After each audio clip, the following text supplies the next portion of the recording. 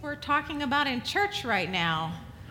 You know, so much for like butterflies and all that stuff. Like at Easter, don't we usually get butterflies and we get to sort of rest in the joy of the sweet little flowers and the butterflies and the bunnies? And what has this story of vengeance and violence got to do with any of that?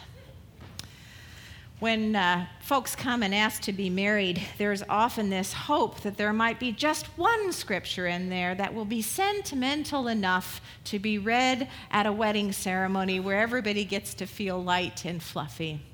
In order to do that, they have to take what's read, usually entirely out of context, and just pretend that that's all God had to say about it. Bummer.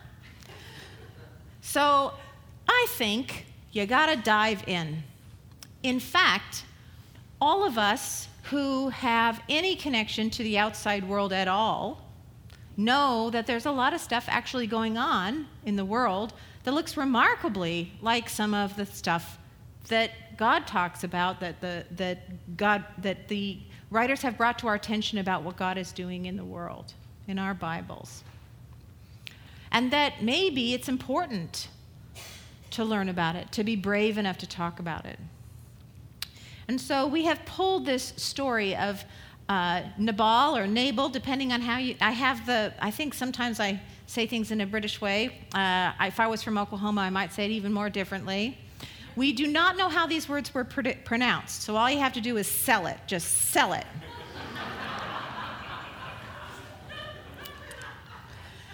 But I'm going to be pulling just a thread from these stories. There's so much more to say. And I'm going to be making choices just as the biblical writers made choices of what thread I'm going to pull out to talk about. So visit this story yourself as well. It's even more richly laid than anything that I can offer you. So we have been talking about the story of this despicable man. We read a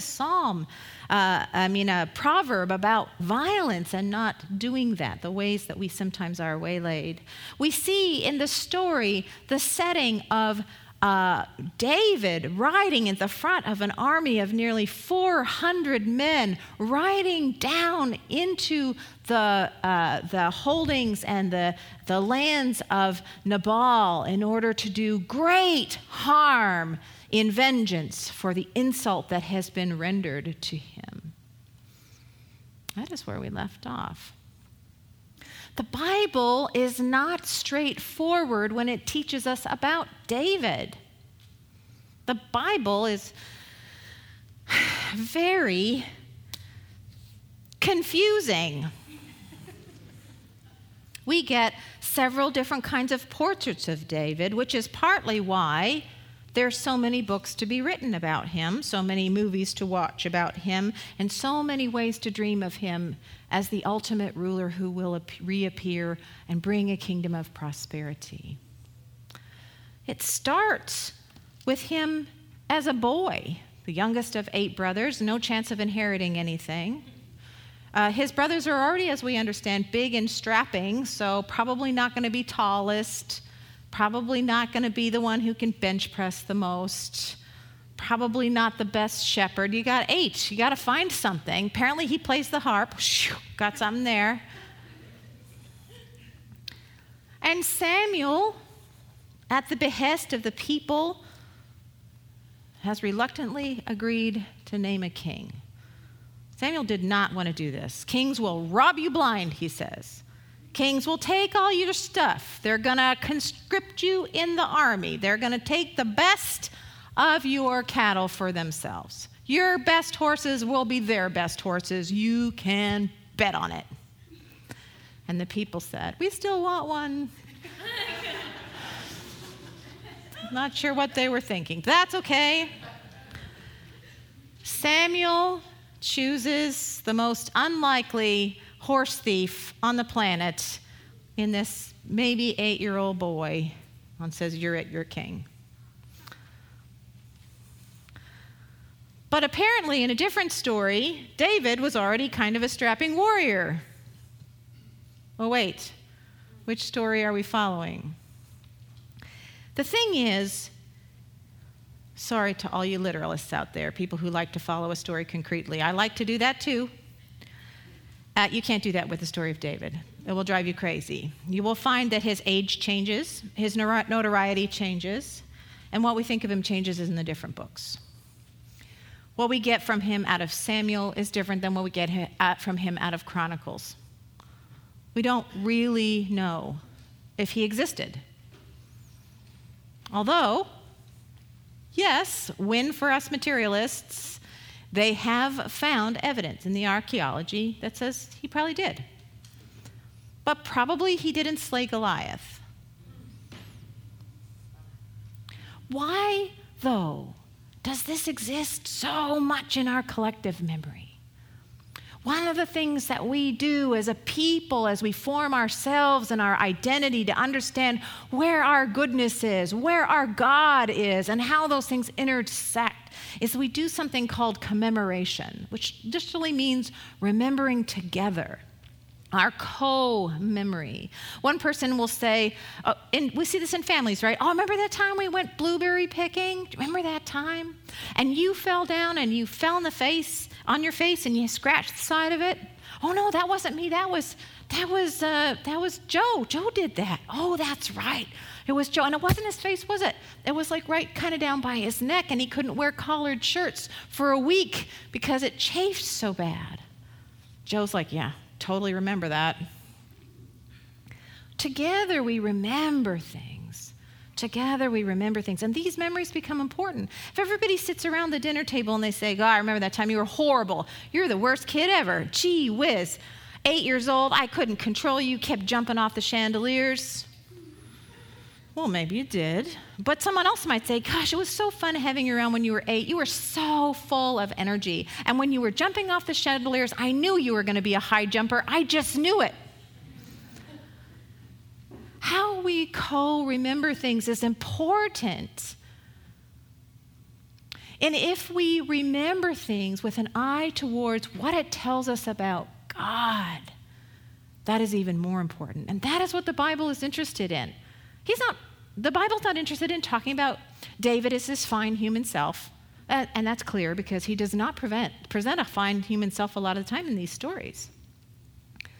God is interested in showing what God does through us, through people, through the creation, through the trees and the forests and the plants and the incredible opportunity that we have when we just breathe, through our imagination and our heart and our energy and our vigor, through our cool skill abilities. We can play harp, we can ride horses. Who knew? How fun is that? What God does through that is what concerns the divine. As a Christian people, what God is doing through who and what we are is what is of concern of us. When we write a memoir, spiritual memoirs, you look back not on recording everything that happened to you, but the arc of feeling God moving in your life. And so these stories, they get conflated sometimes. I don't know. I wasn't there when they put everything together and then put it together again and put it together again. But this was an oral culture, so these stories would be coming out of all these different areas. And the concern of the biblical writers was to show that God is good, that God is powerful, that God is active, that there are rules, that there are things that God says bring honor and things that God says brings destruction. And being a perfect human being isn't even in the equation. Isn't that good news? God works through your imperfect self. That 8-year-old swinging from the chandelier, God is totally with that kid. And aren't we glad? Isn't it important that God is? So, Nabal comes from the house of Caleb. Caleb was a war hero. Caleb was one of those on the edge of the promised land who went in by Moses' asking to see what Canaan was like. He came back and he said, oh my goodness, it's beautiful there. God has led us to such a good place. We should go there. And the others had seen how many people and what a fight it might be. And they said, I think there might be giants there where we shouldn't go there. Pretty sure we saw a Nephilim or two. And so they decided not to go. But later on, after the conquest is completed, it's a whole nother sermon we are not going to touch on now. But Joshua, oh, Lord, in your mercy. So, once again, though, we're trying to draw out where God is good, and that means God moves through imperfect systems. Caleb is remembered as one of the ones who wanted to boldly go in the name of God. And he is rewarded with the lands of Hebron and even into the Negev. By all accounts, this is a clan and a tribe that is greatly respected. Greatly respected. But somehow, as we learn in this story, the leaders have lost their way. They have forgotten about generosity. They've forgotten about welcoming the stranger. And Nabal knows just how to hurt David. He doesn't just insult him like we talked about last time. He insults him in a way that goes deep into David's little soul. He calls him a slave and an outlaw. David, who had been nobody, 8-year-old shepherd, found some glory in battle, married into the king's presence, King Saul, only to have to flee when he fell out of favor, is now basically a brigand. He is in the employ of the Philistine king, where he is finding some space that he can live and have some power and authority, because his own homeland isn't safe for him. Saul is interested in getting him out of the way. He's 400 men, they're looting, they're sending booty to try to curry favor with the other Judean leaders and city leaders.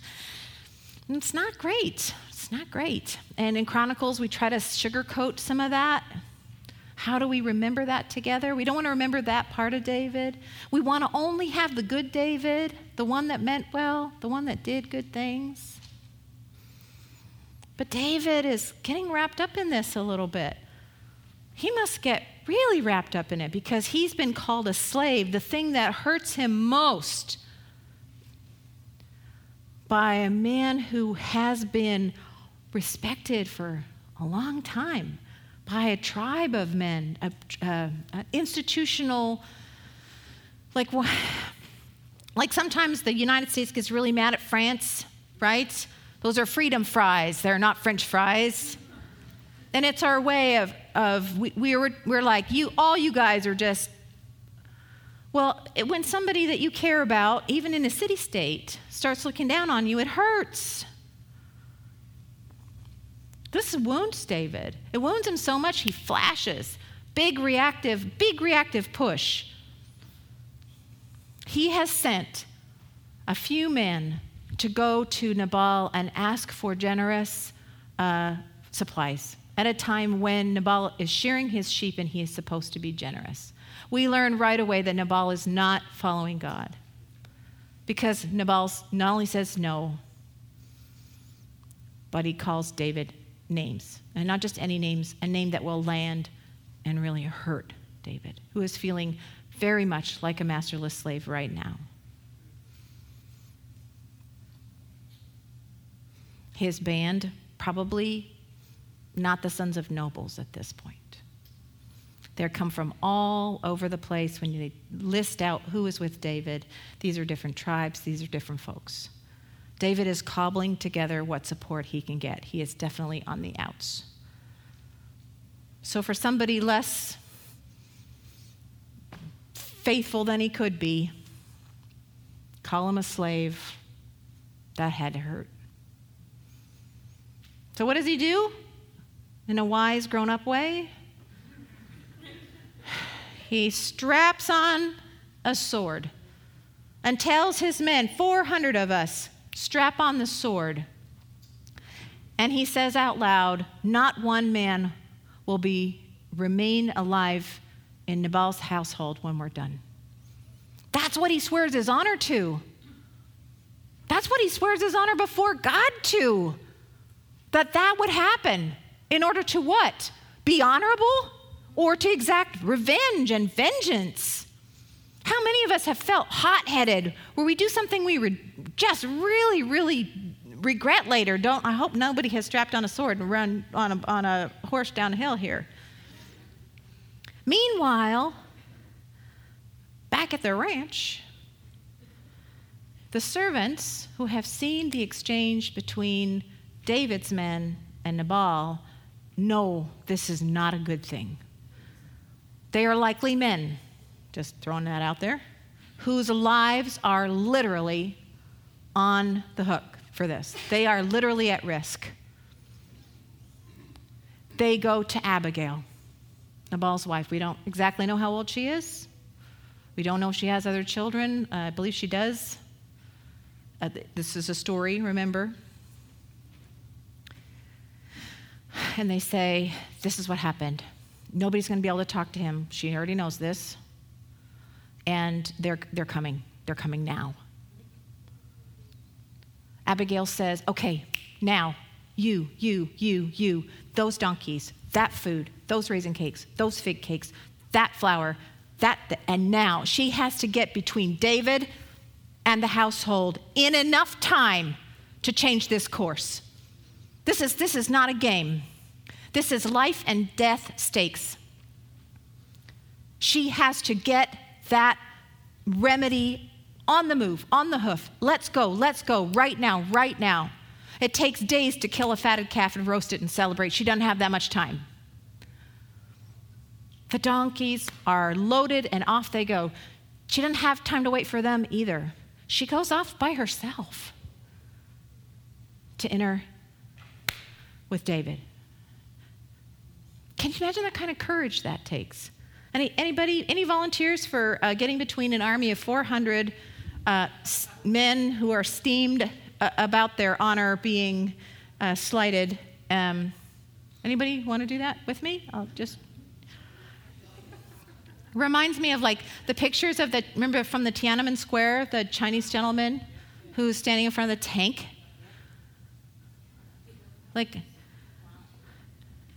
So here come the men. Imagine a whole pile of dust. This is not a wet place.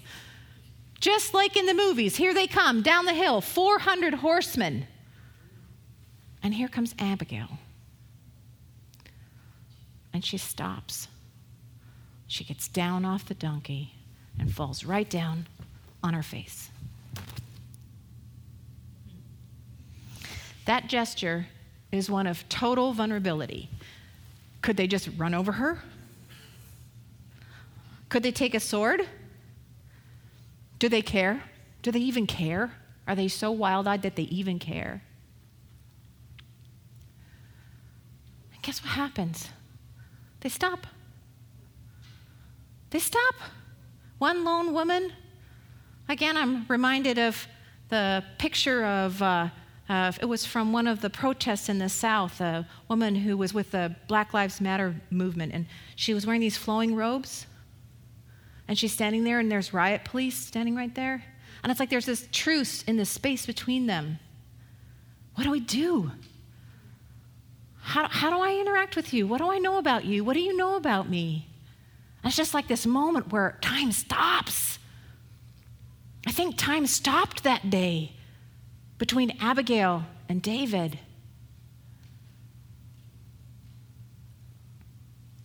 And she asks him, not in these words, but in the words of the time, what kind of king will you be?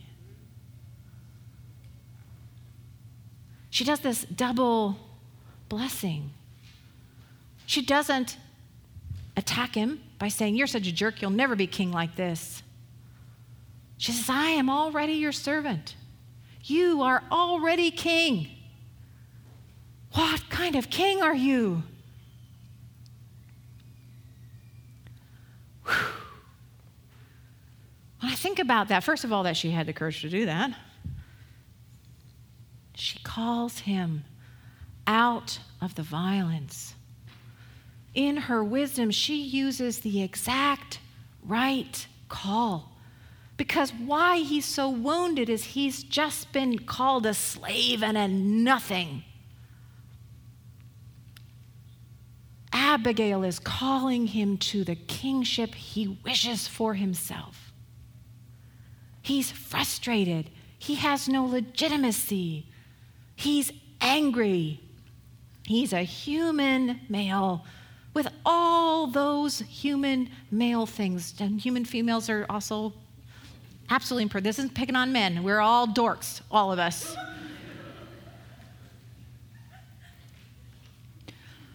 And there's this woman. What kind of king will you be? Because you're already my king. And I'm already looking to you to show me what that looks like. She puts a balm on the honor rift through all the gifts that she brought. That's the appropriate, honorable response. In fact, it would be a lot more than she would have had to give in the first place. So Nabal's out of luck there. But so much more importantly, she has given him the status he so craves. She has pulled him from the downward spiral that he had found himself in by calling him to the higher calling of God. What has God asked of you? How will you do it? What kind of king will you be? And all of us face this in our own lives. When we feel reactive or angry, what kind of Christian, what kind of daughter of God am I going to be today? What kind of sons of God do I hope my sons will be?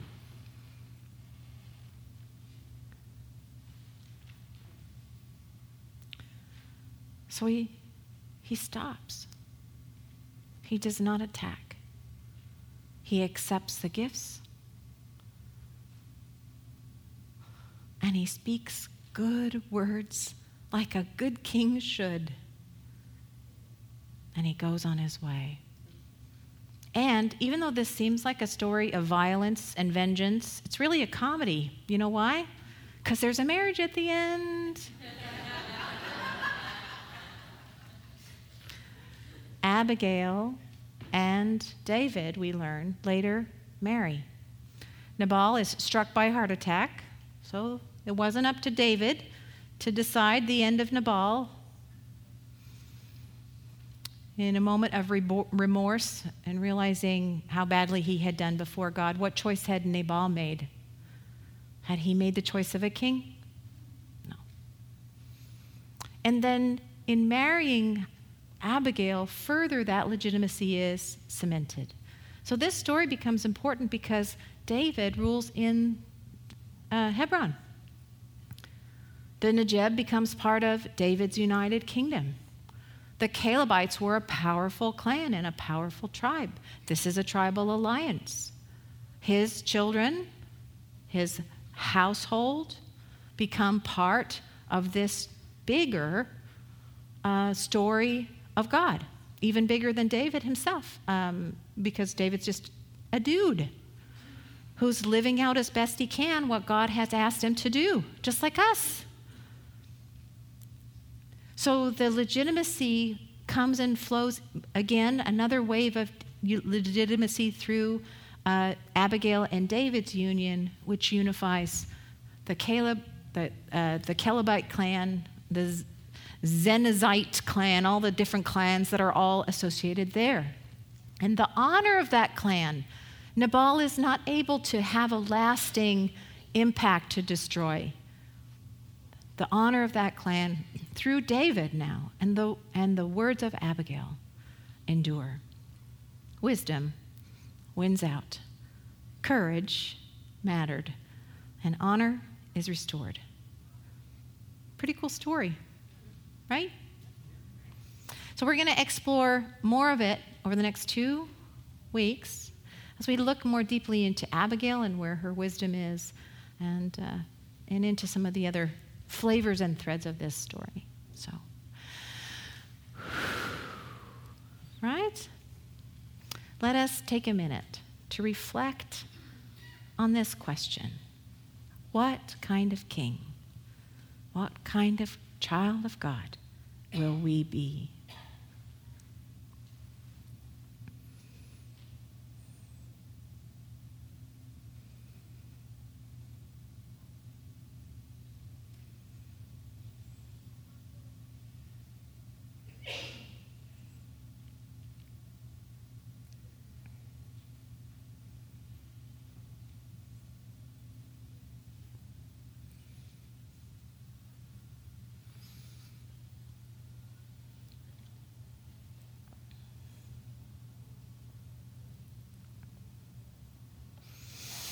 Amazing God, for these stories that help us learn about you more deeply and fully, we are thankful. Amen.